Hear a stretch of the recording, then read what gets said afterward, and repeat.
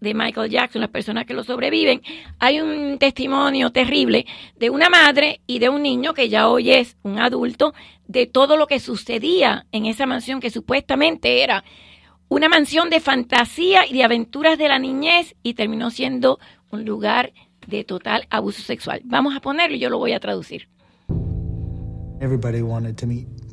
Todo el mundo quería conocer a Michael Jackson, todo el mundo quería ser Michael Jackson. I was 7 years old. Yo tenía 7 años. Do you and the family want to come to Neverland? Imagínate, te invitan a ti y a tu familia para ir a Neverland. Esta es la mamá, dice, cuando entras ahí a Neverland te olvidas de todos tus problemas. Los días empezaban con aventuras de la niñez. Era un lugar totalmente precioso. Era un lugar donde cuando eres un niño entrar en la casa de Michael Jackson era una cosa preciosa. Pero dice la madre, ellos solamente hacían cosas de niños, jugaban videos, miraban cartoons, él miraba muchos cartoons.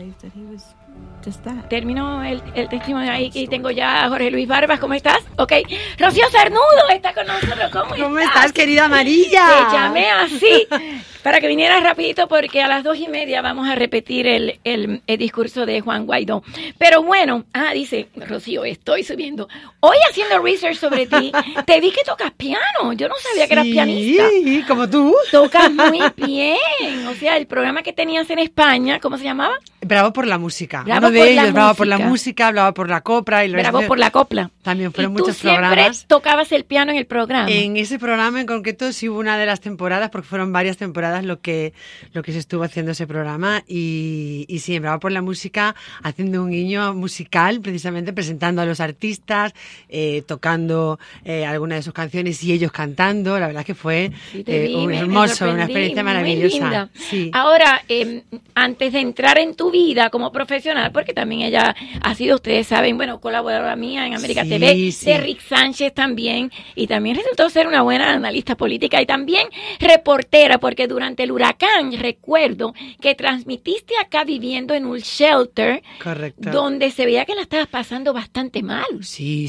la verdad que fue una experiencia profesional y personal tremenda. Yo estaba viviendo además en South Beach, bueno, sigo viviendo en South Beach y nos tuvimos que trasladar porque íbamos a ser evacuados a la expectativa de que el ojo del huracán iba a llegar a la costa de Miami. Y estuve haciendo las retransmisiones desde una productora que es como un búnker. En principio no podía ni siquiera salir haciendo las conexiones para España, que sigo haciendo esas corresponsalías para Mediaset y también para otros medios, pero para 4 y para Telecinco especialmente.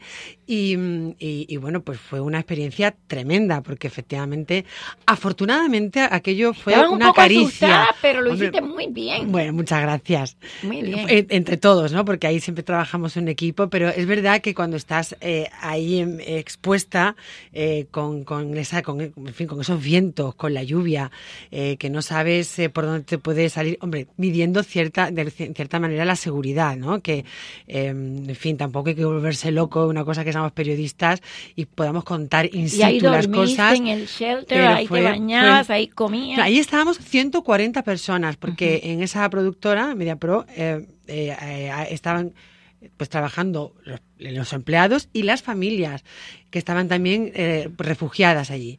Entonces fueron como 4 días muy intensos, durmiendo muy poco, muy pendiente de todo lo que estaba pasando. Y ella tan bella se ponía al aire sin maquillaje y lucía espectacular. Bueno, es verdad.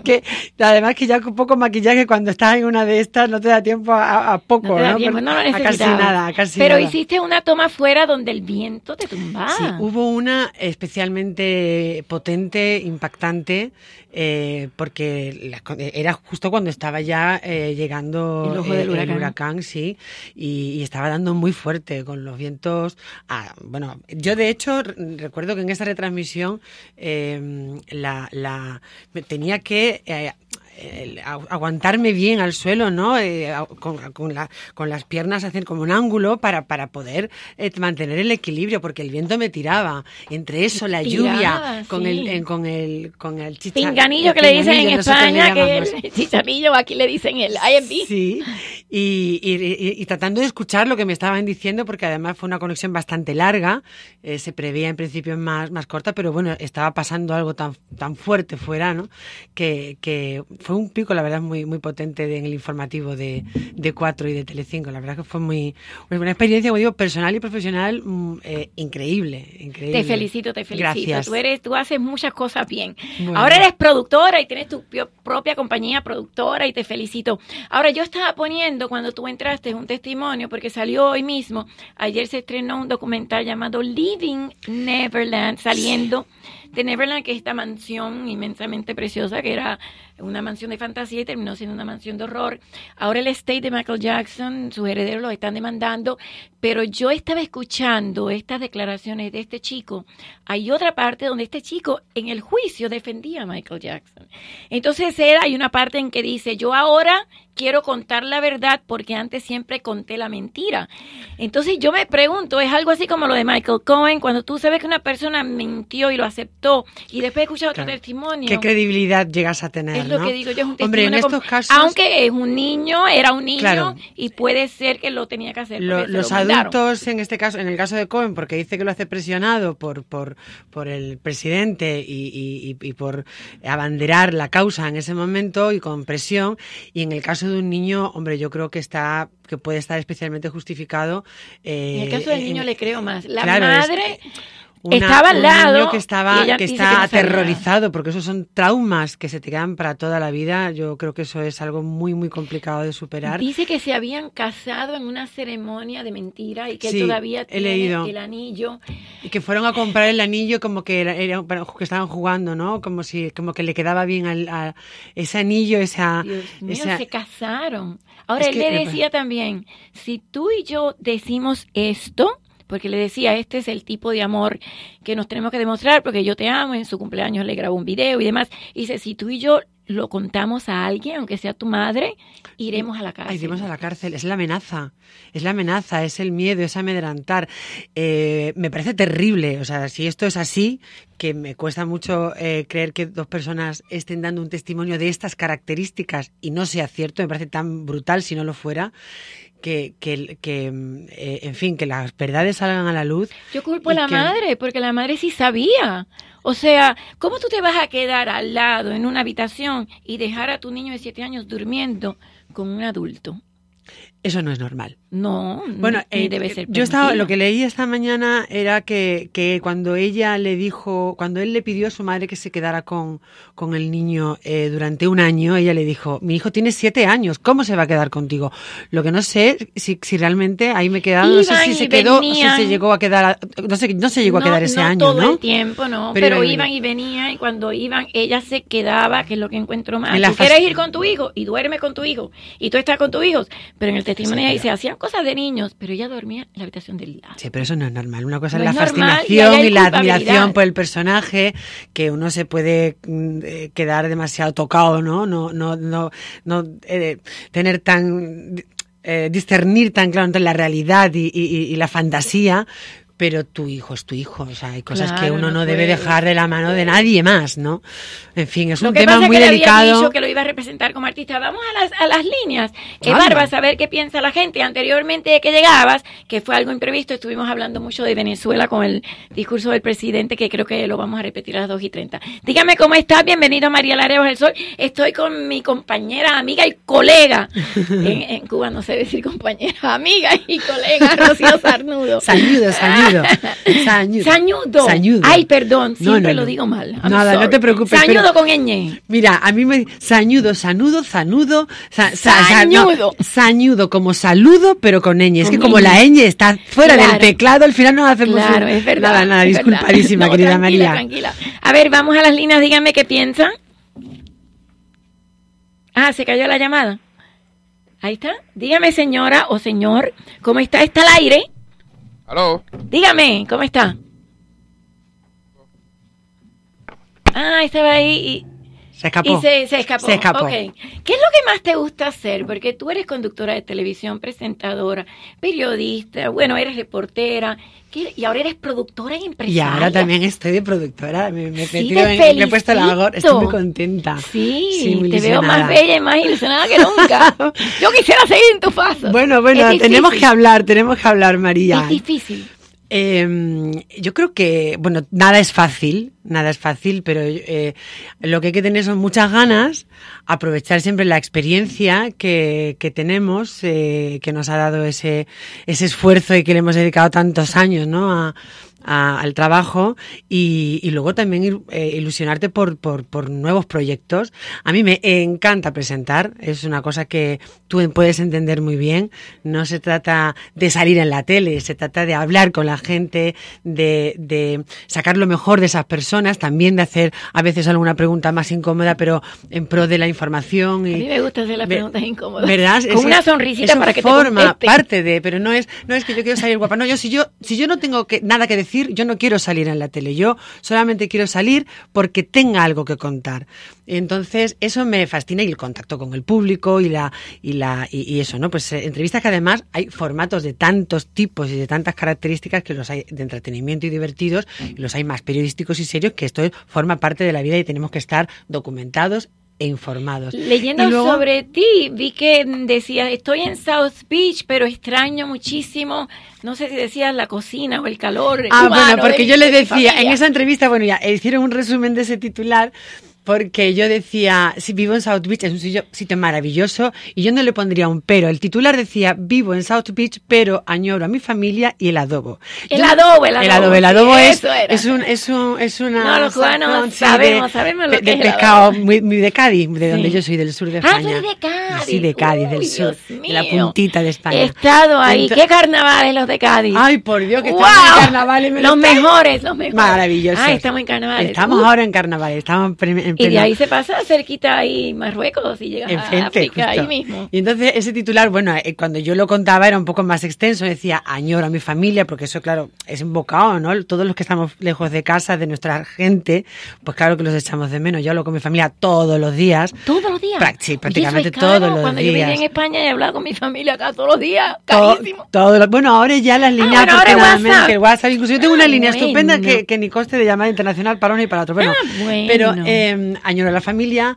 Pero tienes un novio aquí. Tengo un marido. ¡Ay, ya te casaste! Nos casamos. Tengo una historia de amor maravillosa, porque que a mí siempre me gusta mucho contarla, porque el amor es bonito y estas cosas pasan. Lo conozco. Para los que están ahí un poco desencantados, que no pierdan la ilusión, que siempre pueden pasar cosas en la vida, nunca se sabe por dónde pueden surgir las emociones. Y yo conocí a Juanjo cuando vine aquí a Miami. Juanjo siempre me contesta el teléfono de ella cuando ella no lo tiene, él me lo contesta. ¿De qué nivel de confianza? Sí, eso es verdad, total, maravilloso. Pero te adora. Y yo a él. Estuvimos durante un año y medio, nosotros nos conocimos, él es cordobés, español, y nos conocimos aquí en Miami cuando yo vine por primera vez en 2014 a echar un vistazo profesional. Tenía curiosidad y quería echar un vistazo, y me vine a ver a una amiga que fuimos compañeras en Antena 3. Y María enredó y le dijo a su amigo Juanjo, va a venir una amiga mía, y a mí me dijo dejando la maleta en su casa, hay un amigo mío, y yo, sí, María, pero no me digas. Y entonces me lo presentó el día que llegué por primera vez a Miami, un 8 de agosto de 2014. Y a mí ese día Juanjo me cayó muy simpático, pero yo no estaba en esa mira, vamos, yo estaba pensando que venía, bueno, lo que hice, ¿no? Me alquilé un coche, estuve toda esa semana yendo a productoras, a televisiones, te vi, por primera vez me invitaste a tu programa. Que juntó Michael Méndez. Y después me obligó a cantar una canción con él. Y los españolísimos, por cierto, beso los grande. Españolísimos y también de beso Río. a Michael también, de verdad, Claro. agradecidos a ellos mil porque me dieron bueno, pues fíjate, aquí estoy contigo hoy, que y eso gracias a ellos. Y entonces, fue una semana interesante profesionalmente para tener un poco esa radiografía, pero no estaba previsto que Juanjo y yo, pues mira, al final la cosa cuajó, pasamos una semana estupenda. Yo sí me daba cuenta que había un amor espectacular, porque tú te ibas y después querías regresar y regresaba. Claro, no, Y él estuvimos siempre un me año y contestaba. medio. Claro, yo me volví después de una semana, nosotros pasamos una buena semana. El primer día no, pero el segundo día, ay, mira qué simpático, y mira qué mono, y mira qué tal. Entonces, pasamos una buena semana, yo seguí con mi objetivo profesional de echar ese vistazo, y yo me volví a España. Pero estuvimos un año y medio yendo y viniendo, Skype, FaceTime, benditas redes sociales, bendita tecnología, hasta que pasado un año yo ya decidí poner fin al contrato que tenía en la tele. Yo presentaba allí programas y tal, y me vine para acá a arrancar de nuevo una etapa llena de emociones, una aventura que no sabía cuántas cosas estaban buenas por pasar. ¿Qué era mejor, la parte profesional o la personal? Pues yo te veía muy enamorada. No, y me seguirás viendo. No, digo, te veo, pero te veía cuando al principio, ahora sé que más todavía. Mira, María, la personal es una base fundamental que te llega al corazón, y cuando las cosas te mueven con la pasión, la profesional también me mueve con la pasión, pero esto no es tan fácil encontrar una arma del zapato, ¿no? Alguien con quien tú tengas esa complicidad, alguien con quien, en fin, te mires y te entienda, y cuando Juanjo y yo estuvimos durante un año y medio separados, ahí dándonos la distancia con dice total que... confianza, sin una discusión, jamás. No, jamás. Pero no hace falta. Mi marido decía que si dos personas no discuten, una sola piensa. No, eso no quiere decir que no hayamos discutido en alguna ocasión, pero quiere decir que no tuvimos jamás una discusión de dónde estás y por qué no dónde te has metido, y no te llama por teléfono y no me lo has cogido, no, de absoluta confianza de cómo, o sea, somos adultos, estamos aquí porque queremos, y si no, bueno, pero si lo tú hacemos le das de una tu manera teléfono honesta, para que él lo conteste, obviamente no tienes nada que esconder. Bueno, absolutamente, vamos, no tengo ningún problema. Mi ordenador, mi teléfono, eso está todo ahí, abierto a lo que quiera. No es que sea una persona que, al revés, es muy respetuoso, pero cuando uno va tranquilo, no. No, pero es divino, lo he conocido y es divino. Sí, ahora, eres maravilloso. ¿Qué piensas de la política? Juanjo, te quiero, guapo. ¿Juanjo nos está escuchando? Pues espero que sí. Bueno, Juanjo, ahí te dijeron te quiero, guapo, te lo dijo ella. No, lo he conocido, es divino y te adora. Sí, es maravilloso. Hacemos equipo, además, trabajando también, porque él es, él tiene su trabajo, pero yo me apoyo también mucho en él, porque él es un gran ingeniero técnico de imagen y sonido. Bueno. Y en esto, María. Él estaba en el shelter. ¿Cuando lo del huracán? Él estaba trabajando en esa productora, pero él trabajaba para la productora. Yo estaba trabajando para Mediaset. Estábamos trabajando para la ¿Te gusta trabajar con él? Sí. Sí te gusta. Fíjate que sí, hacemos buen equipo, nos entendemos. En algún momento los nervios, Sí, claro, y la confianza. Es parte del oficio. No, pero muy bien, la verdad es que es una delicia. Y luego, además, María, en este momento, redes, internet, ordenador, se me ha abierto una ventana. Juanjo, esto, no puedo hacer no sé qué, Juanjo, entonces el pobre lo tengo frito. Porque lo tengo loco, porque cada vez que le pasa algo con el ordenador, con el teléfono, me sale una ventanita de algo que ¿no? Y él me lo arregla todo, y es mi salvavidas para también eso. Así era mi esposo también. Yo voy a dar el teléfono por si quieren hacerle alguna pregunta directamente a Rocío Sañudo con ñ, 305-541-9933. ¿Qué tal la política en España? Ahora con este nuevo partido Vox, ¿cómo está la política en España? ¿Cómo la ves tú? En España ahora mismo va a ser una sorpresa lo que vaya a pasar en las Porque elecciones. Hay elecciones ya, exactamente, en abril. Yo creo que ahora mismo, predecir lo que va a pasar es augurar demasiado, porque siempre ha habido dos frentes históricamente, ¿no? El Partido Socialista y el Partido Popular, izquierda y derecha. Luego surgieron Podemos, que era un poco más izquierda. Y muy izquierda, o sea, mucho más izquierda, muchísima más izquierda, y Pablo Iglesias. Y luego ahora ha resurgido de repente Vox, que es también más derecha. Entonces, pero está teniendo mucha popularidad. Está teniendo mucha popularidad, y de hecho en Andalucía, después de 30 años de Partido Socialista, ha roto por completo. Igual que Podemos también rompió de repente. Bueno, porque yo creo que era porque es el cansancio. ¿Sabes lo que pasa? Cansado de la corrupción. La gente está cansada y eso es una manera de rebelarse. Pero hay que tener cuidado si vas de Guatemala para Guatepeor. Voy a las líneas, a las líneas, porque a mí no me gustó la mansión que se compró Pablo Iglesias con toda esta para el pobre y para el pobre. Tener un discurso y luego no ponerlo en práctica es como un poco contradictorio, ¿no? A ver, adelante, bienvenida María Laria Bajo el Sol. Estoy aquí con mi colega periodista, íntima amiga, Rocío Sañudo. Ay, qué linda. Adelante. ¿Hello? ¿Qué está pasando con las llamadas? Hoy se nos va, se nos espanta, por favor, no pasa nada, no pasa nada. Es un cansancio entonces, por ejemplo, es lo que me parece que pasó en México con AMLO. Bueno, están cansados de la corrupción del PRI, de la corrupción del PAN, y entonces van por el PRD, en este caso era el partido diferente que había creado AMLO, pero me parece que Vox sí puede ser una buena alternativa. Es muy de derecha, tú dices. Bueno, esto es... Uy, ya sabes, que tenemos una... A ver, ¿se nos escucha? No, pero ¿y por qué se oye aquí como que...? Se nos escucha. Bueno, seguimos como si nada, ¿no? Como si nada. Sí.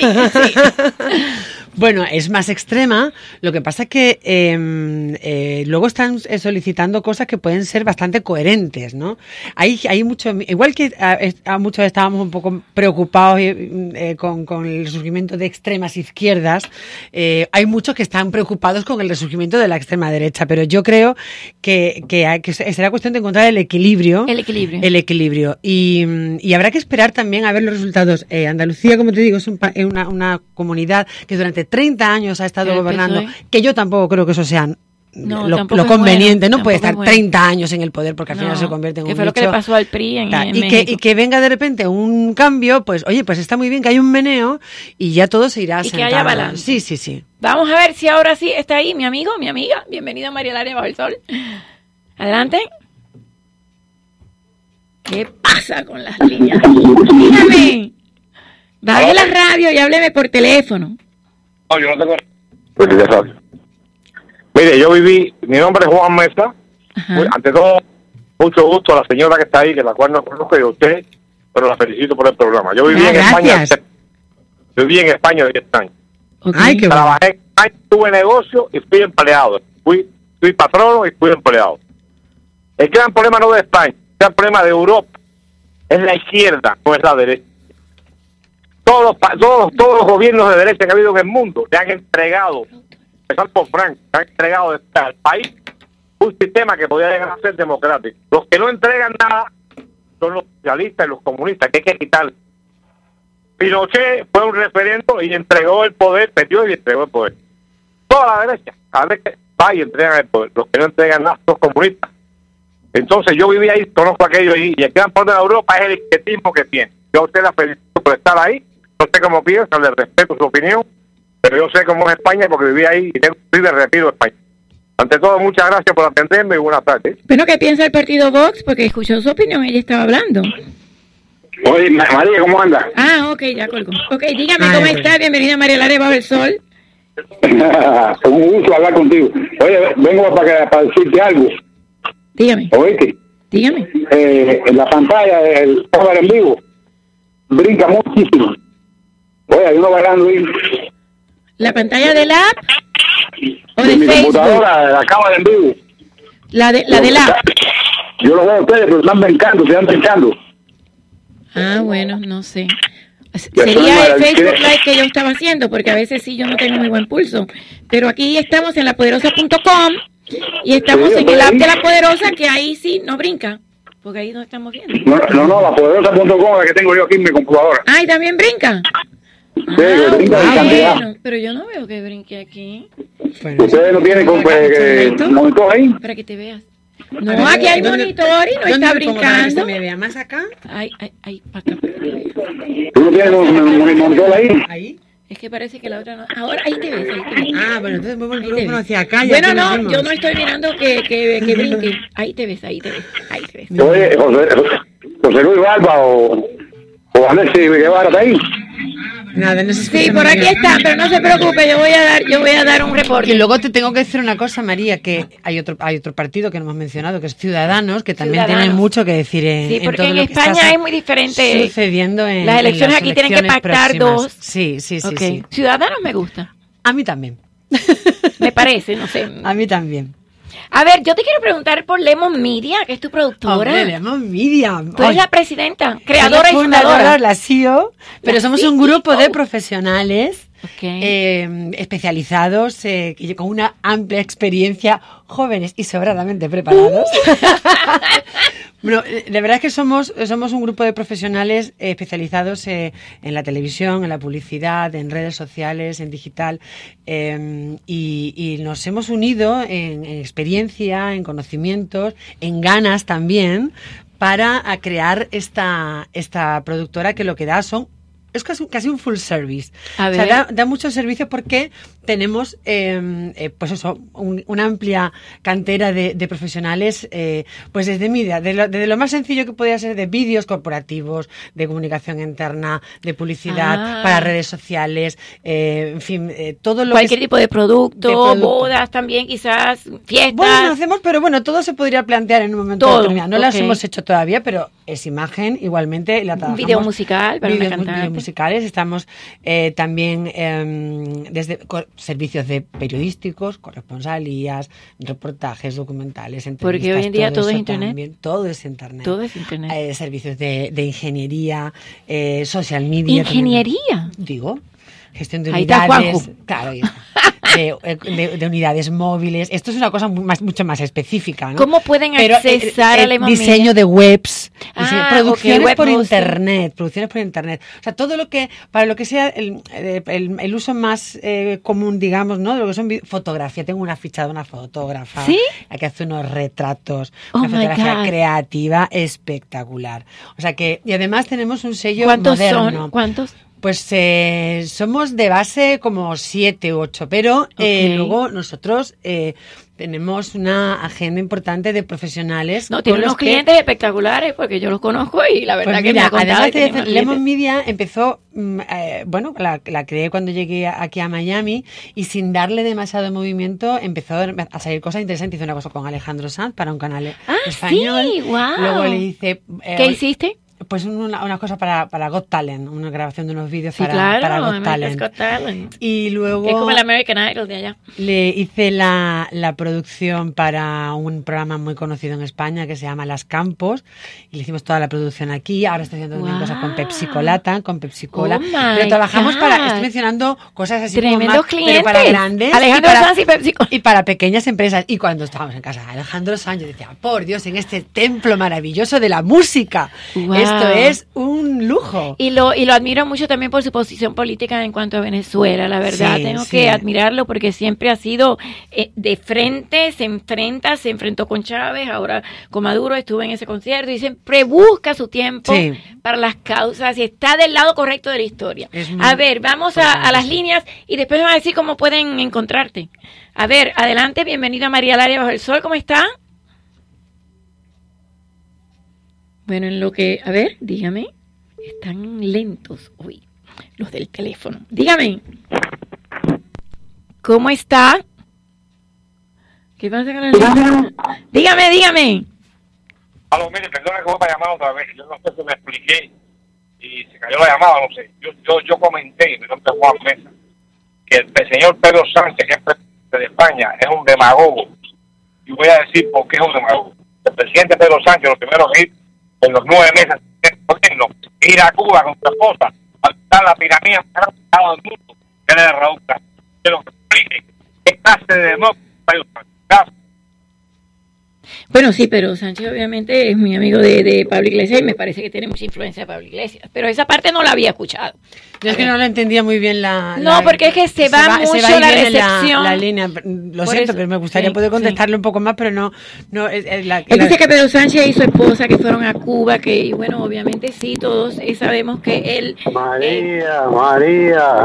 Dígame. María, buenas tardes, ¿cómo están? Pero parece que usted está en un huracán, Dios mío, dígame.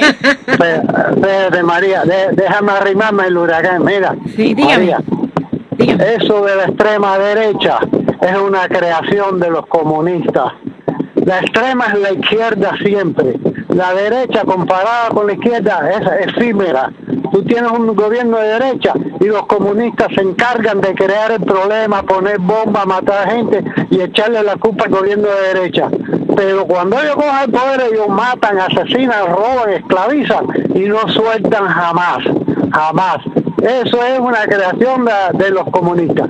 Tú viste esta mañana el programa de Brenda, que 4 personas le dijeron que no estaban de acuerdo que los Estados Unidos invadieran Panamá. El presidente de Panamá es comunista y ha ido a Cuba varias veces. Y esos que hablaron es lo que dijo la señora anterior, son la gente que protege aquí, protege. O sea, es el mismo grupito de comunistas y liberales y que están en todos los lados protestando. Panamá tiene que agradecerle a los Estados Unidos que le haya sacado Noriega allí. Okay. Panamá está próspera. Okay. No, lo que pasa es que sí hay extremas de ambos lados, pero la dictadura es dictadura. O sea, yo estoy en contra de toda dictadura, sea de derecha o izquierda.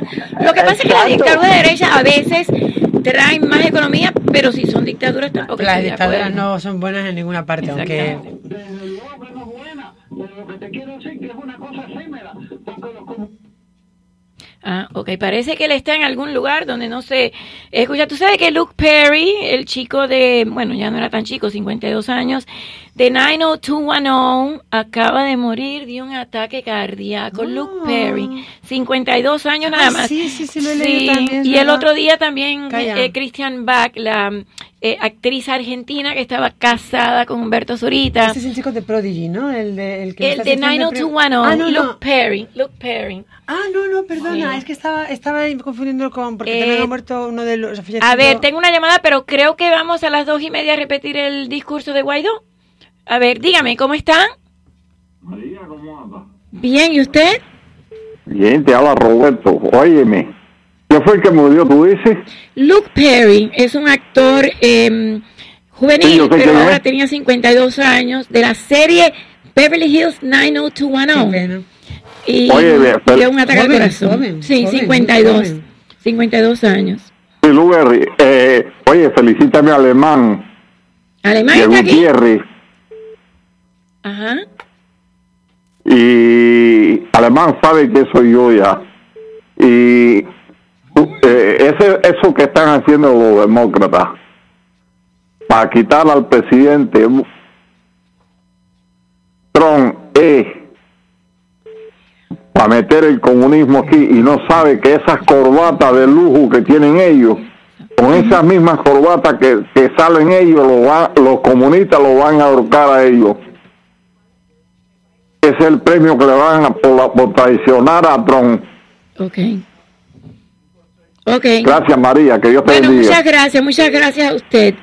Y el viernes yo iba a comentar la muerte de Christian Bach, a quien yo pude entrevistar tantas veces, esposa de Humberto Zurita, ambos, ella argentina, él mexicano, y bueno, ella tenía una enfermedad pulmonar, la cual la mantuvo totalmente callada por 3 años, y él, que yo no lo sabía, pero lo pude leer y me enteré que había dejado de salir en las novelas por cuidarla. Ella por 3, eso sí es amor. Eso sí es amor. Eso es amor. Totalmente. Eso es amor. A ver, tenemos otra llamada. No, tenemos ya. Es lo que estaba preguntando. Entonces, nos vamos y vamos a dejarlos entonces con el noticiero, con Eduardo Alemán y con Miosotis Parapar, porque dado el discurso espectacular que hizo hoy Juan Guaido en Caracas al mediodía, entonces ellos van a analizarlo y lo vamos a dejar. Gracias, Rocío Sañudo. Ay, mi amor. Mucha suerte con tu Lemon Media. Gracias a ti, de verdad, gracias a todos por estar ahí. CEO, Lemon Media, por cierto. Media. ¿Dónde se encuentra?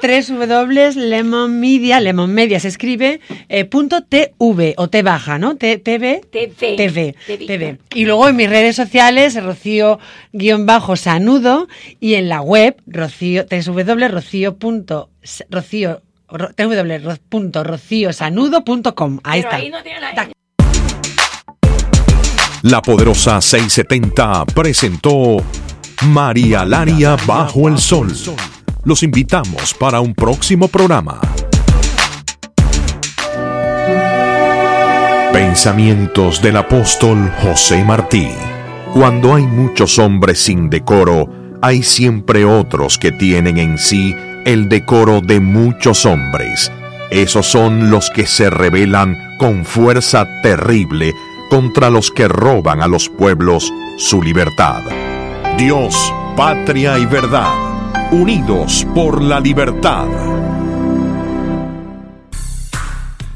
impresos, Colorama, tarjetas, Colorama, papelería, Colorama, revistas, Colorama, libros, Colorama, pósters, Colorama. Todo lo que necesiten impresos de primera calidad lo encontrará en Colorama, 3215 Northwest de la calle 7. Colorama, teléfono 305-541-0322, 541-0322. Colorama, más de 38 años de experiencia. Colorama. Colorama. Colorama. This is WWFE, 670 AM, Miami.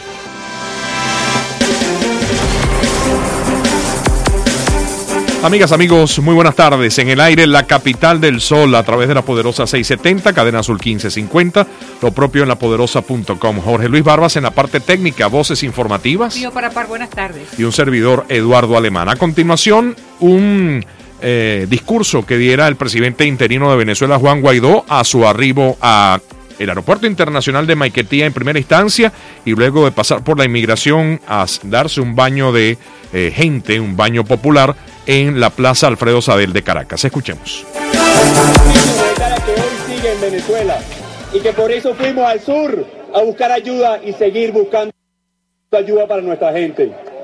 Ese fue uno de los objetivos que hicimos en el sur. Y fíjense, lo logramos. Logramos seguir buscando y recogiendo ayuda para nuestra gente, a pesar de que el usurpador es el que bloquea los pasos, pero no puede tener a este pueblo bravo que sigue en la calle, que se mantiene en la calle. Hoy debemos decir con fe, con la certeza, con esperanza. Y de nuevo, véanse las caras. Y de nuevo, sintámoslo aquí. A pesar de las amenazas, a pesar de los grupos armados que desplegaron en la frontera, a pesar de la masacre que propinaron, y nuestro sentido pésame a todos los familiares de nuestros indígenas, de nuestros jóvenes. A pesar de eso, le quiero preguntar al pueblo de Venezuela, ¿hay un ápice de miedo? Nos amenazaron a todos los que estamos aquí, a mí lo vieron, de cárcel, de muerte. Y le digo algo, no ha sido a través de la persecución, no va a ser a través de la amenaza que nos van a detener. Aquí estamos y estamos más fuertes, unidos que nunca. Aquí estamos y estamos mucho más fuertes que nunca. Con la mirada en el futuro.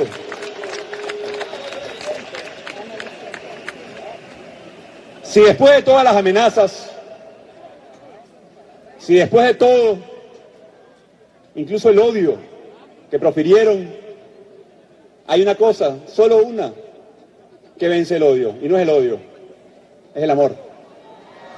Es el amor de nuestra gente, el amor por ayudar, por servir, y aquí estamos haciendo eso, sirviendo humildemente a toda nuestra gente. Mi reconocimiento al Parlamento Nacional, a todos sus diputados. Les pido un aplauso, que se trasladaron valientemente a cada rincón de Venezuela, sin miedo. Días tardaron en llegar a la frontera. Y aquí están. Hay dos elementos que hoy sellan una transición. Hay dos elementos. Uno, la unión. La unión de todos. No solamente del Parlamento, de los partidos, de los estudiantes,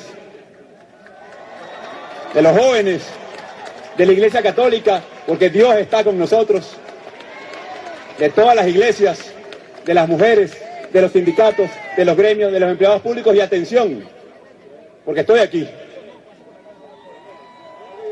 Y atención, señores de las Fuerzas Armadas, es evidente que luego de las amenazas, alguien no cumplió.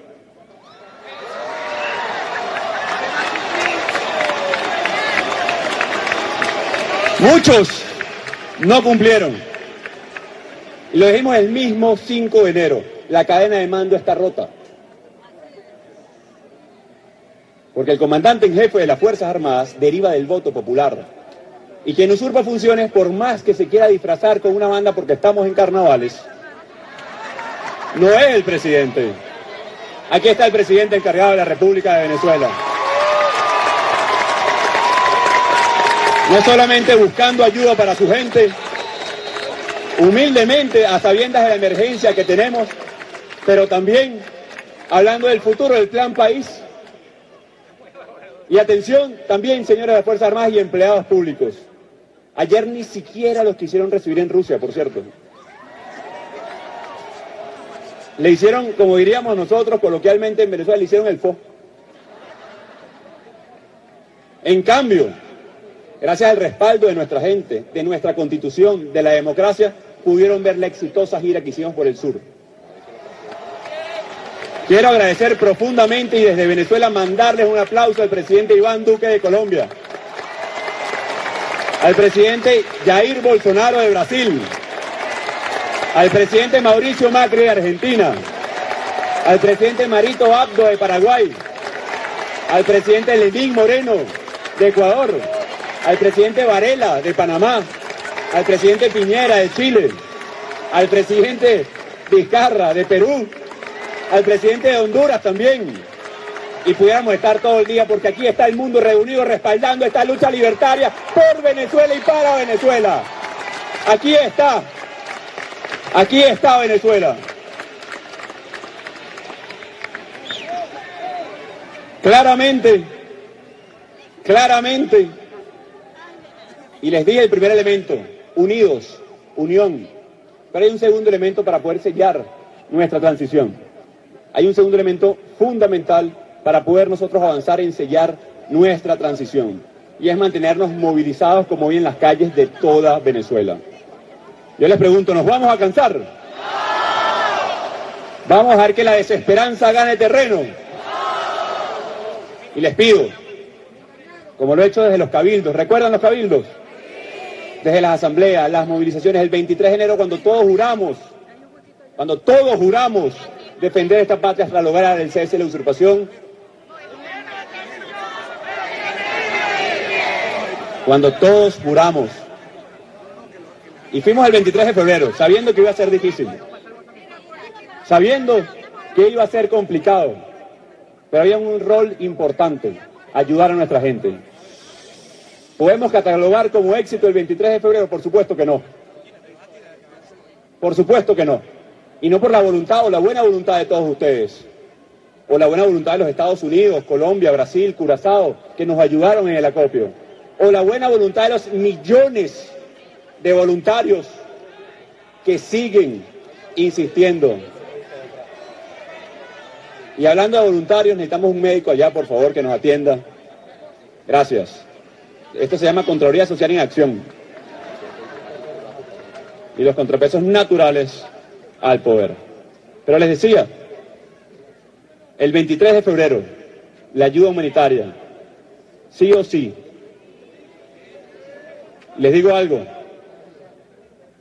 el régimen, y ya los venezolanos la conocíamos, la peor cara, utilizaron a su última línea de defensa, colectivos armados, presos, armados, para masacrar a nuestros indígenas. ¿Cuál régimen de izquierda? ¿Cuál gobierno de izquierda? Cuando no hay libertad sindical es cuando atacan a los indígenas. Señores del mundo, esto no tiene nada que ver con izquierda y derecha. Lo dijimos en todas las giras. Lo dijo así el presidente Lenín, de Ecuador. Simplemente son unos asesinos que masacran a nuestro pueblo. Y ya vimos cómo exigimos justicia para nuestra gente. No solamente en el mundo, no solamente ante la Corte Penal Internacional, pero también están ya sancionados esos funcionarios que permitieron. Y aquí otro llamado a las Fuerzas Armadas. No es suficiente en este momento, como lo han hecho desde el 23, jugar a brazos caídos. Lo vimos. Vimos que la represión no vino por ahí. No vimos a la Guardia, a una pequeña parte de la policía y colectivos armados. Sí, ya va para allá el paramédico. Ya va para allá. Vimos. Pero en este momento no es suficiente, señores de las Fuerzas Armadas. Deben detener a los colectivos armados que actuaron el 23 de febrero. Definitivamente. Ser cómplice por omisión también es ser cómplice. Es delito de lesa humanidad. Este Parlamento, el presidente encargado les pide, les exige, les ordena que detengan definitivamente a los colectivos y presos que actuaron el 23 de febrero. Basta de impunidad. No podemos mirar a otro lado cuando masacran a nuestros indígenas. Por Dios. Y les quiero dar un resumen muy breve de nuestra gira por el sur. Y atención con esto, porque no solamente hablamos del cese de la usurpación, hablamos del futuro. 2 empresas que habían expropiado, incluso nos dijeron, nos ponemos a la orden de un nuevo gobierno, queremos generar empleo en Venezuela. Quieren volver al país. Vamos a tener la cooperación técnica también, e incluso económica, para reactivar nuestra industria del campo, nuestra agroindustria también. No solamente vamos a atender la emergencia humanitaria, también nos preparamos para el futuro. Y luego de 2 décadas,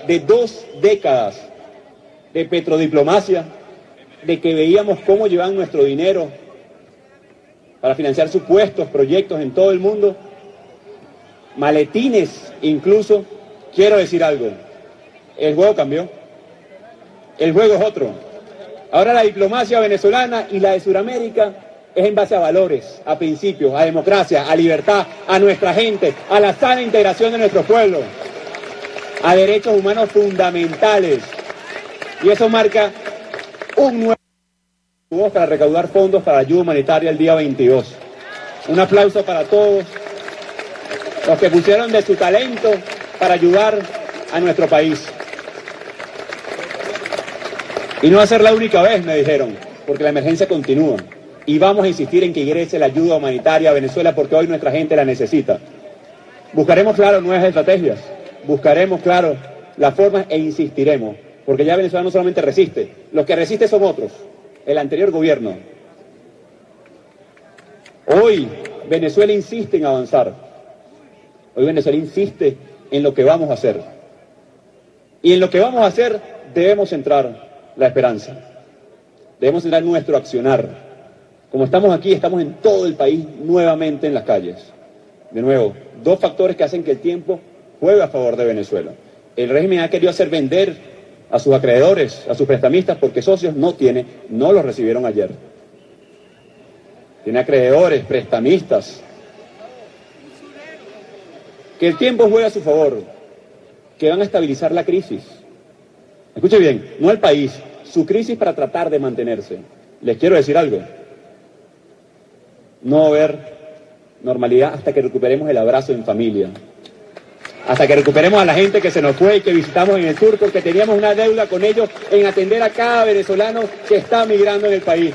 Que nos ayuda también, a veces nos manda algo, pero que lo extrañamos profundamente. A todos esos venezolanos que abrazamos en Argentina, en Brasil, en Colombia, en Paraguay, en Ecuador, les decimos nuevamente, cuenten con nosotros. Ustedes son venezolanos de pleno derecho, estén donde estén.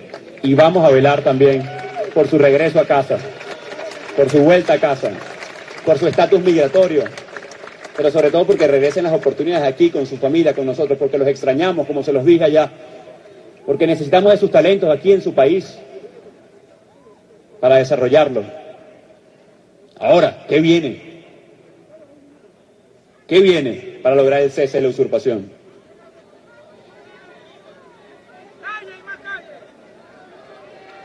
Y lo dijimos el 5 de enero.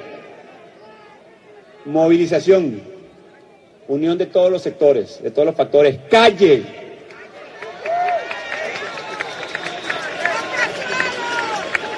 La cooperación internacional. Y después de lo que vimos, ¿creen ustedes que contamos con el respaldo del mundo? El mundo también espera por nosotros. El mundo nos va a ayudar. Pero somos nosotros los que tenemos que avanzar y seguir en esta ruta sin desánimo, con fuerza. Porque ustedes son ciudadanos poderosos. Por años nos hicieron creer que no podíamos. Por años nos hicieron creer que no íbamos a poder. Y hoy estamos aquí. Nos amenazaron y seguimos aquí. Nos amenazamos y seguimos aquí dándole la cara a Venezuela. Es nuestro deber seguir en cada una de las esquinas. Y claro que sí se puede. Y claro que vamos a poder, Venezuela. Y claro que vamos a poder.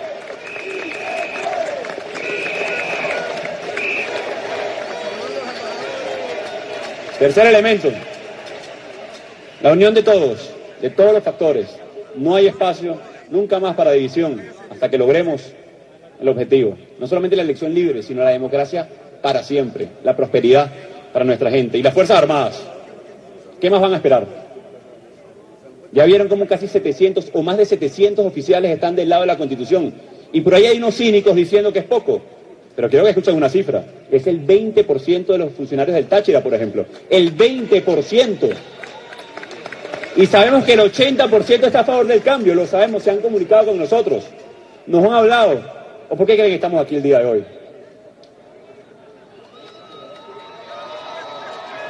Ahora. El momento es ahora. Ya no hay más por ahora. Es ahora. Es ahora que tenemos que generar el cambio en Venezuela. Es todos juntos.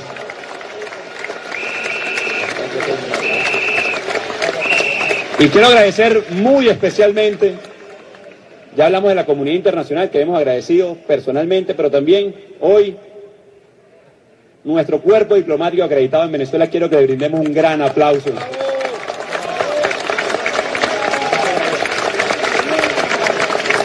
En defensa de valores fundamentales, libertad, democracia, derechos humanos, determinada y decididamente, el liderazgo del mundo está aquí.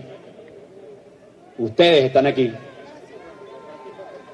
Y si bien hoy estamos en carnavales,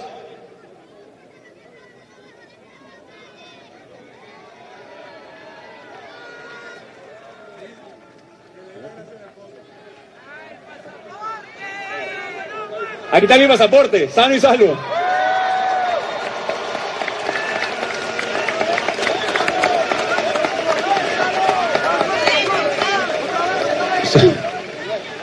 Somos ciudadanos hoy más que nunca del mundo. Y para ir concluyendo, próximas acciones, porque también sé que hay mucho por hacer. También sé que nos queda ir hasta el fondo, hasta lograr el cese de la usurpación. Y le hablaba de nuevo a los militares. Debemos en los próximos días determinadamente lograr este elemento. Si como hoy lo hicieron, hablamos de la elección libre, será el momento de la transición determinada y democrática en Venezuela. Será el logro de millones que han sacrificado. No nos olvidamos de Óscar Pérez, de Neomar Lander, de Cecita, de Leopoldo López, de Juan Requesén, de Julio Borges, de Freddy Guevara, de Pernalete, de Fernando Albán, asesinado por el SEBIN, y de tantos, Manuel Chacín y de tantos otros. Gracias a ese sacrificio, gracias a la construcción de mayoría, estamos hoy aquí y debemos saber de dónde venimos para saber a dónde vamos. ¿Qué hemos aprendido como sociedad estos 20 años? Para que más nunca se repita esa tragedia.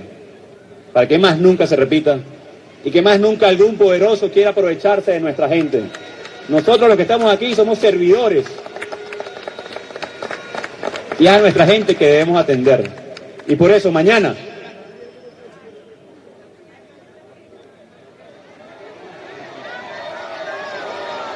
Delsa dijo, ay Dios mío. Antes de decir mañana, quiero agradecerle a alguien que me acompañó, a muchos diputados, etcétera, pero que a pesar de la persecución, las amenazas, logramos hacer esta gira a Fabiana. Gracias.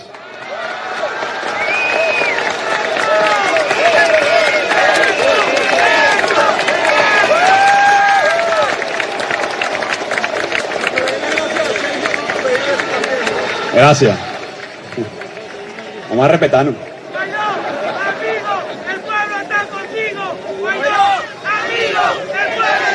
Gracias. Miren, mañana martes de carnaval, día importante para todo el país. Vamos a convocar mañana a todos los empleados públicos, a los sindicatos primero. Atención, mañana reunión importante con todos los sindicatos de empleados públicos. No podemos permitir que la burocracia siga secuestrada. No podemos permitir que usen a nuestros empleados públicos que hoy no ganan bien. Y sé que hay hoy muchos funcionarios públicos aquí en esta plaza. Un aplauso para ellos. Sé que los obligan a marchar, a ponerse una franela de un color u otro, que no nos alcanza el sueldo porque se diluye y que se quieren aprovechar de eso. Llegó el momento de decir ya basta. Llegó el momento de dejar sin funcionamiento a ese régimen que los oprime. Así que mañana convocaré a una reunión con todos los sindicatos, con todos los empleados públicos, para mañana hacer un importante anuncio al país. Y el día sábado, atención, continuamos en las calles. El día sábado, toda Venezuela vuelve a las calles decidida y determinadamente para movilizarse en busca de su libertad. No nos quedaremos ni un segundo tranquilos hasta lograr la libertad de Venezuela. Ya sabemos que tenemos a la gente, que tenemos a nuestro honroso y determinado pueblo de Venezuela, que contamos con una comunidad internacional determinada y firme como nunca antes en la construcción de la democracia. Y por favor, otro aplauso a nuestro cuerpo diplomático acreditado en Venezuela.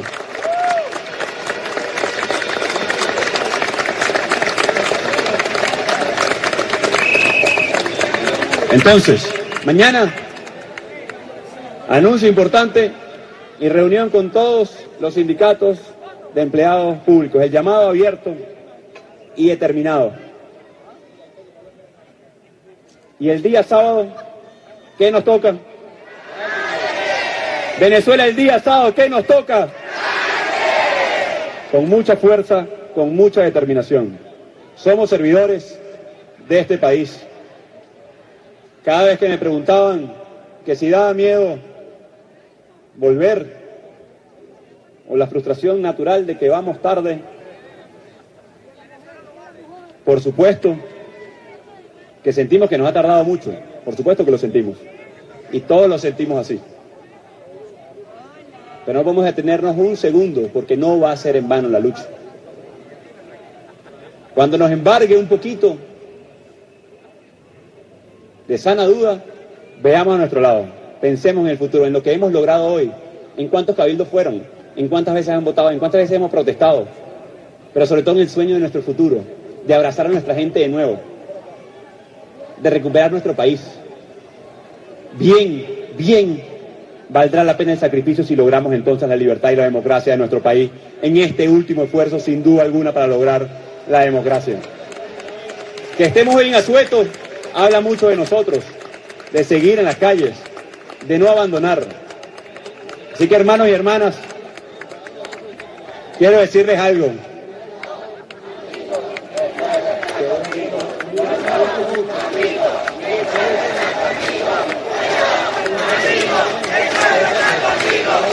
La esperanza nació para no morir. Y les digo algo adicional. Vamos bien. Vamos muy bien porque vamos juntos. Vamos bien, vamos muy bien porque vamos todos. Y vamos con todo, Venezuela. Vamos con todo hasta lograr la libertad de nuestro país.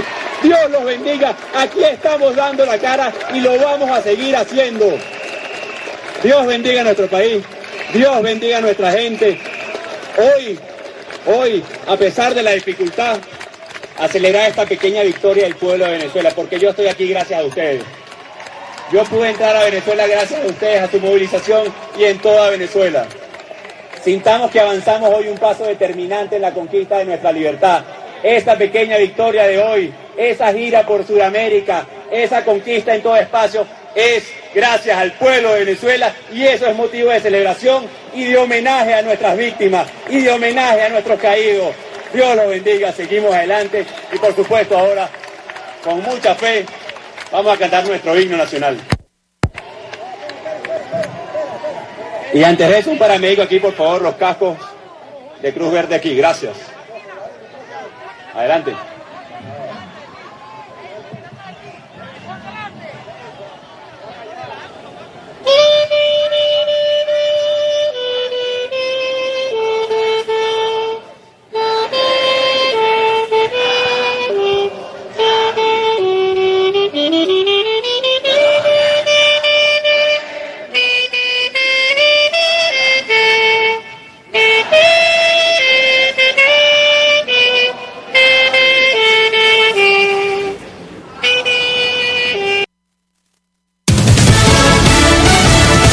Esta es la capital del sol, el magazine informativo de las tardes. Atención beneficiario de Medicare. Si reside en el área de Pembroke Pines, la Colonia Medical Center le invita este 18 de marzo a la reapertura de su centro médico ubicado en el 10181 de Pine Boulevard. Ahora más espacioso y completamente rediseñado. Acompáñenos a celebrar y descubra por qué todos eligen esta gran familia. Le esperamos. Disfrute de música en vivo, buen humor, rifas, almuerzo y transporte garantizado. La fiesta comienza a las 10 a.m. 305-823-3312. Hola amigos, es Lucy Pereda para invitarles a mi programa Acontecer, los lunes, miércoles y viernes a las 5 de la tarde por la Poderosa 670.